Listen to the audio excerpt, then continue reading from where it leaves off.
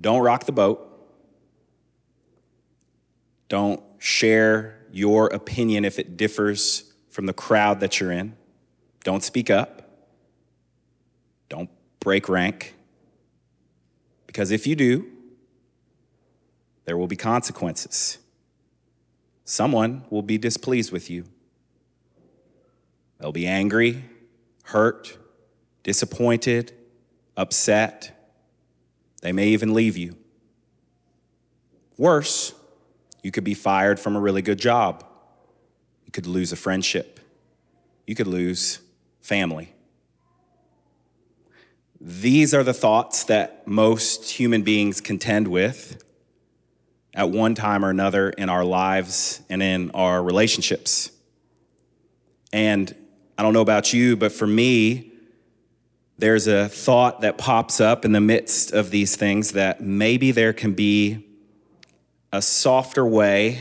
Maybe there's a way that I can say who I am and what I feel and what I really think and believe about an important situation without actually saying it. Maybe I can disagree without actually saying that I disagree. But in every person's life, there come crossroads in which we are faced with these types of situations and we have a choice to make. And the choice boils down to confrontation or avoidance. That we can choose to engage the things in our lives that are difficult, in which we really need our voice to be heard, but we're too afraid of the implications, but we go ahead and do it anyway. Or we convince ourselves just to avoid, just to make passive-aggressive comments, just to talk our way around the difficult things that emerge in our lives, and we fail to confront. For me this year, Palm Sunday, as I've been thinking about the passages in the lectionary over the past couple of weeks, has presented itself as a sermon, as a day of confrontation. And here's what I mean by confrontation. I literally want to break apart the word real quick. I made like a C- in etymology in high school. I took that as an elective, and I think about that all the time. I should have tried harder in etymology because I actually love it as an adult. The word confrontation, it comes from two parts, co and front. And the co means with or together, and front comes from the word basically meaning face. So to come face, to come to a situation or to a person with your face, meaning not deflecting off to the side, meaning not saying or doing what you don't really believe or feel, but actually confronting with the truth of who you are. So bringing your true self to the difficult situations, the situations in which everything in you is screaming, just compromise, just don't do it. It's too scary. Somebody will leave you. This is not what is meant by most of the time when you hear people talking about speaking the truth in love. You heard that? That gets thrown around a lot, doesn't it?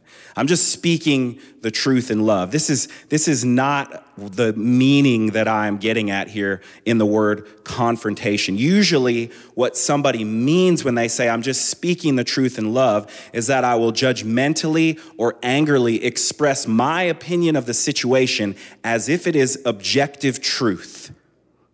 In situations where there is complex nuances and where people on different sides of an issue have well thought out convictions that they bring to the table and that they are valid in disagreeing with you. So that is not what I'm talking about when I'm talking about confrontation. I'm not talking about the trite meaning of speaking the truth in love. What I am talking about is coming to life, bringing yourself showing up with your feelings, your hurt, your anger, your gladness, your celebration, all the things that belong to you and the thoughts that come with it. And you can share and engage life through those things without having to attack somebody else. You can engage and confront, bring your face, yourself to situations. If anybody in here has been married for more than a minute, you know how important this can be in your marriage. To be able to say, hey, you know what? We've talked about this and we still disagree with each other, and we've shared our feelings and we've shared how passionately we think it should be done this way and the other person thinks it should be done that way, and we just have to sit there and acknowledge we have different feelings about it so that we can heal and progress and strengthen our relationship. Anybody? An amen from anybody out here for that? Maybe you're still working on that one. It took a little while for me to understand that in my own marriage. See, confrontation is rarely about who has the best or most objectively true idea, if there is such a thing, but rather, can you bring your honest self to meet the issues at hand? And this is terrifying. It's terrifying. As a 23-year-old man, I spoke up to a father figure, a leader of a church that I was a part of, when he asked me for my opinion about some things. And I was wrestling with issues that felt very large for me, issues of church membership and what did it mean to be committed. When I tithed, when I showed up to my small groups every Sunday, when I helped in the nursery every other week, and yet I didn't have the status of membership because I hadn't filled out the paper. And for me in my 23-year-old mind, it didn't make sense. And I had questions about poverty, and I had questions about how do we include everyone in the congregation.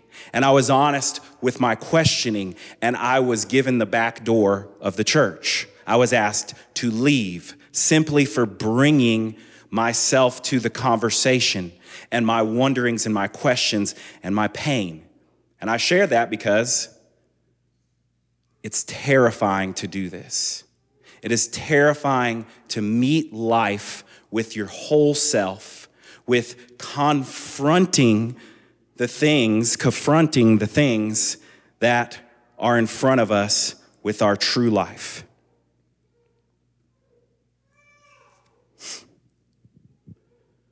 Jesus knew this as he entered into Jerusalem.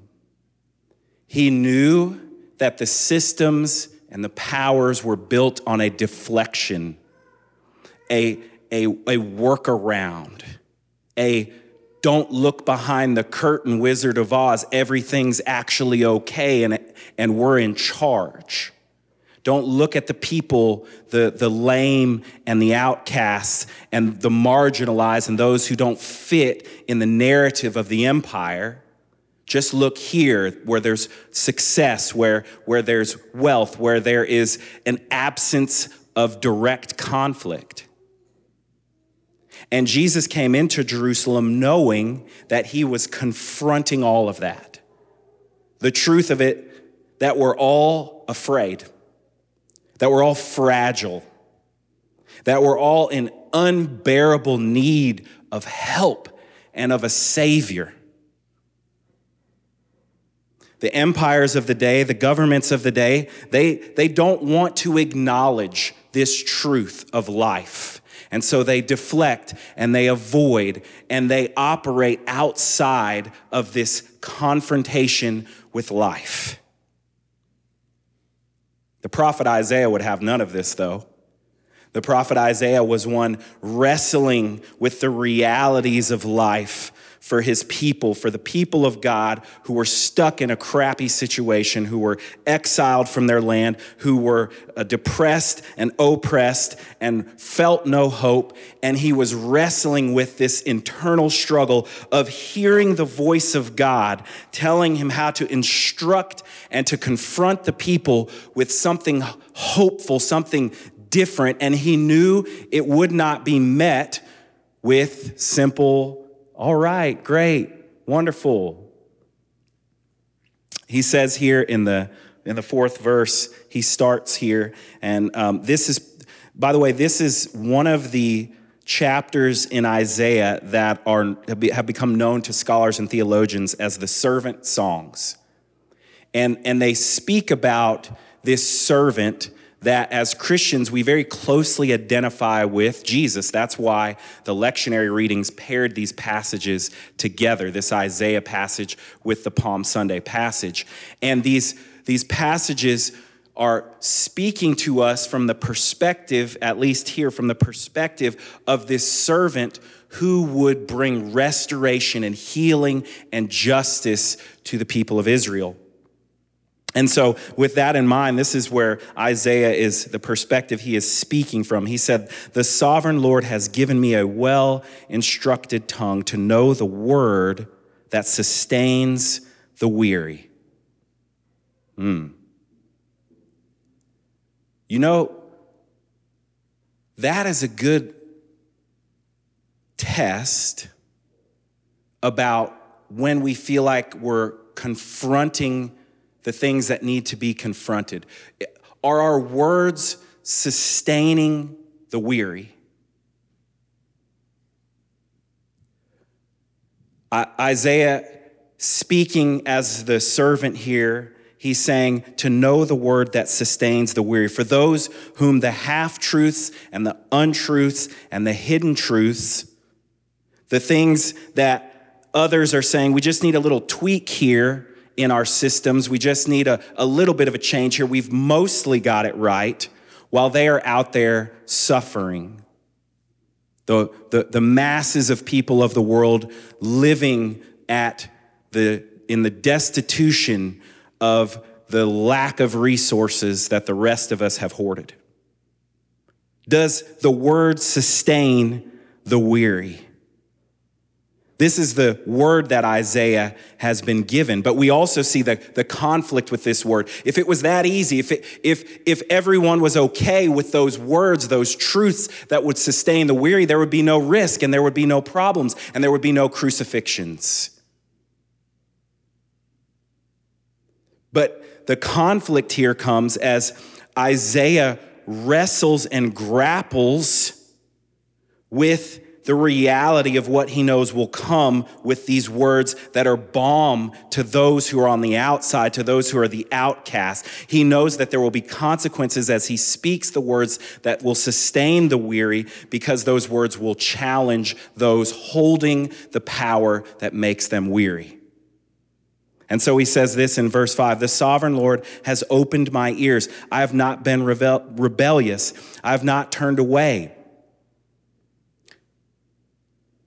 So he wrestles with, should I just not say these things? Should I just pretend that they don't need to be confronted? Should I just go along with what the popular way of talking about this is?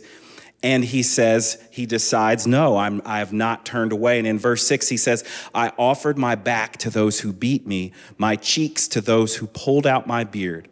I did not hide my face from mocking and spitting." You see, the truth that sustains the weary, it admits the co-vulnerabilities of all of us, the neediness of all of us, the imperfections of all of us, the greed of all of us, the unsustainable lifestyles that we are living of excess at the expense of the poor. And those words will always be met with fierce and violent opposition. And this is what Isaiah wrestles with.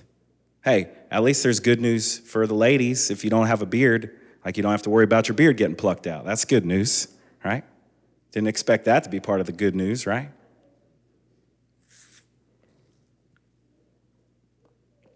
This type of confrontation, it exposes the death of the oppressive half-truths and get-alongs with the ways of the empire. This is the reality, people. This is the reality that Jesus faces as he mounts the colt and strolls into Jerusalem. He did that. He said, hey, get me this donkey over here, this colt that's never been ridden, as he's about half a mile away from Jerusalem, up on this Mount of Olives. And he's like, go get this for me. And as he begins riding in, the people who know Jesus, the people who've heard of Jesus, they've heard of the way he has confronted life, the way he had healed the sick, how he had touched the unclean lepers and made them clean, the way he had lifted up the poor with his rapturous teachings of who is blessed in the kingdom of God. And they remembered Zechariah 9:9 that said, righteous and victorious, lowly and riding on a donkey. That's how the King of Israel will come.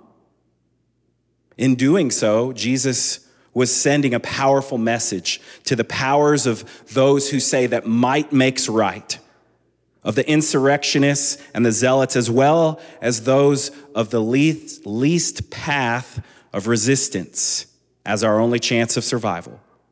He's saying, this is actually what it looks like. This is what the real truth, the real life looks like. I'm going to show you. I'm going to come in and I'm going to confront everything. And he doesn't say anything when he does it either, does he? He's just riding on a donkey. You know who doesn't say nothing? Because it ain't quiet. As we just rehearsed together, it ain't quiet. For people are shouting. What were they shouting? Blessed is the King who comes in the name of the Lord. Peace in heaven and glory in the highest. Blessed is the one who's instructed by God, as Isaiah puts it. And in the Gospel of Matthew, Hosanna, save us, we pray. That's what Hosanna means. So Jesus comes in, and he states by his very appearance, he is claiming to be this king. And who shouts out? Who shouts out and recognizes it? It is those who are weary. It is those crying out to be saved. It is those that already know that this thing, this half-truth of the way things are operating right now, that they need to be saved from it. Let that be us. Let that be you and I. Let that be me.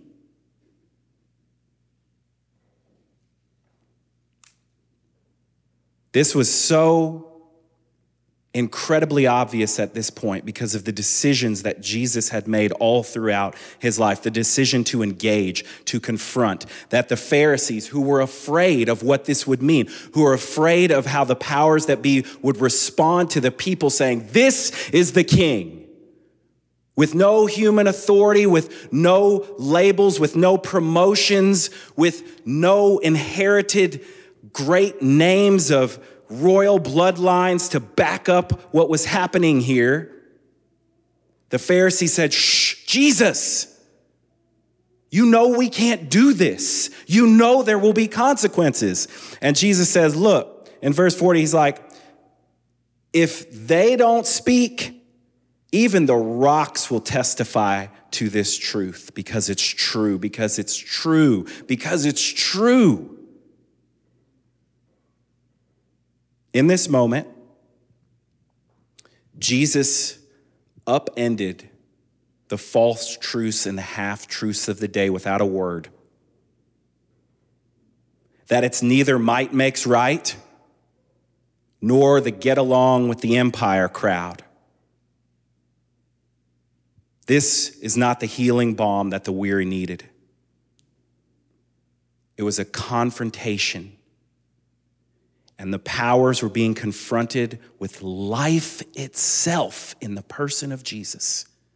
That's why those there couldn't help but say, blessed is he who comes in the name of the Lord. It was clearer than it had ever been. You see, I preached before, I've read before, and I've heard many other people preach and articulate this, that the people in the crowd thought Jesus was going to take the throne and vanquish all the enemies with the sword and establish a kingdom that looked just like all the other kingdoms. But I don't know anymore if that was the case.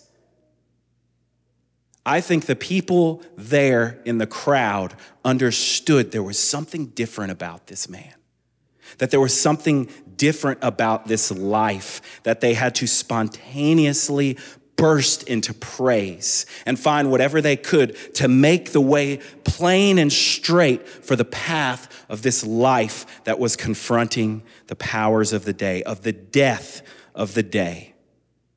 Because that's what the rule of the day spells for the weary. It's death. Death for the truth.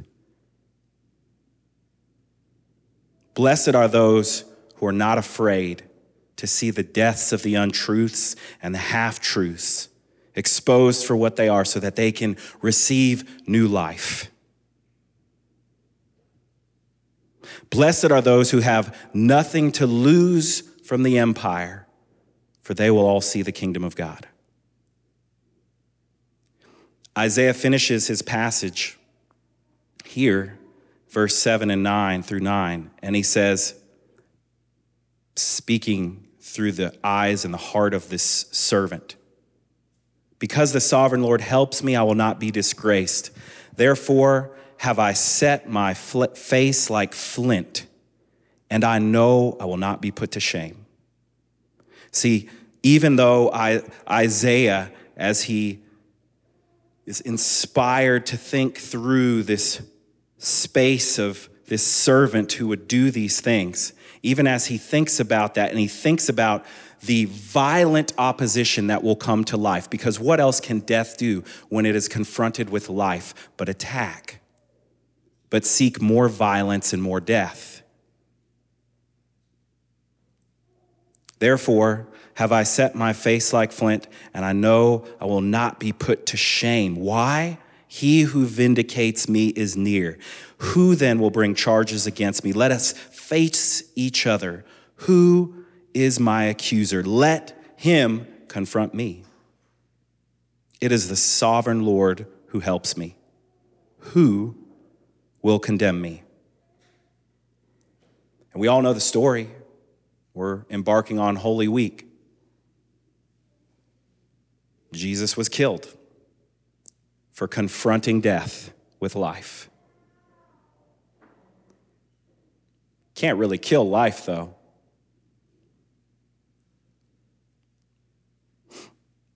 All of us, all the time, are in confrontations with life. Jesus models and marks the way as we will process in his way to the table in just a moment. And he gives us the courage and the inspiration to show up with the life of the word that can bring hope to the weary, that can bring not an avoidance of conflict, but to embrace the conflict, to face the death where life and rebirth can happen on the other side. Let us all pray for the courage to join and follow after Jesus. Amen.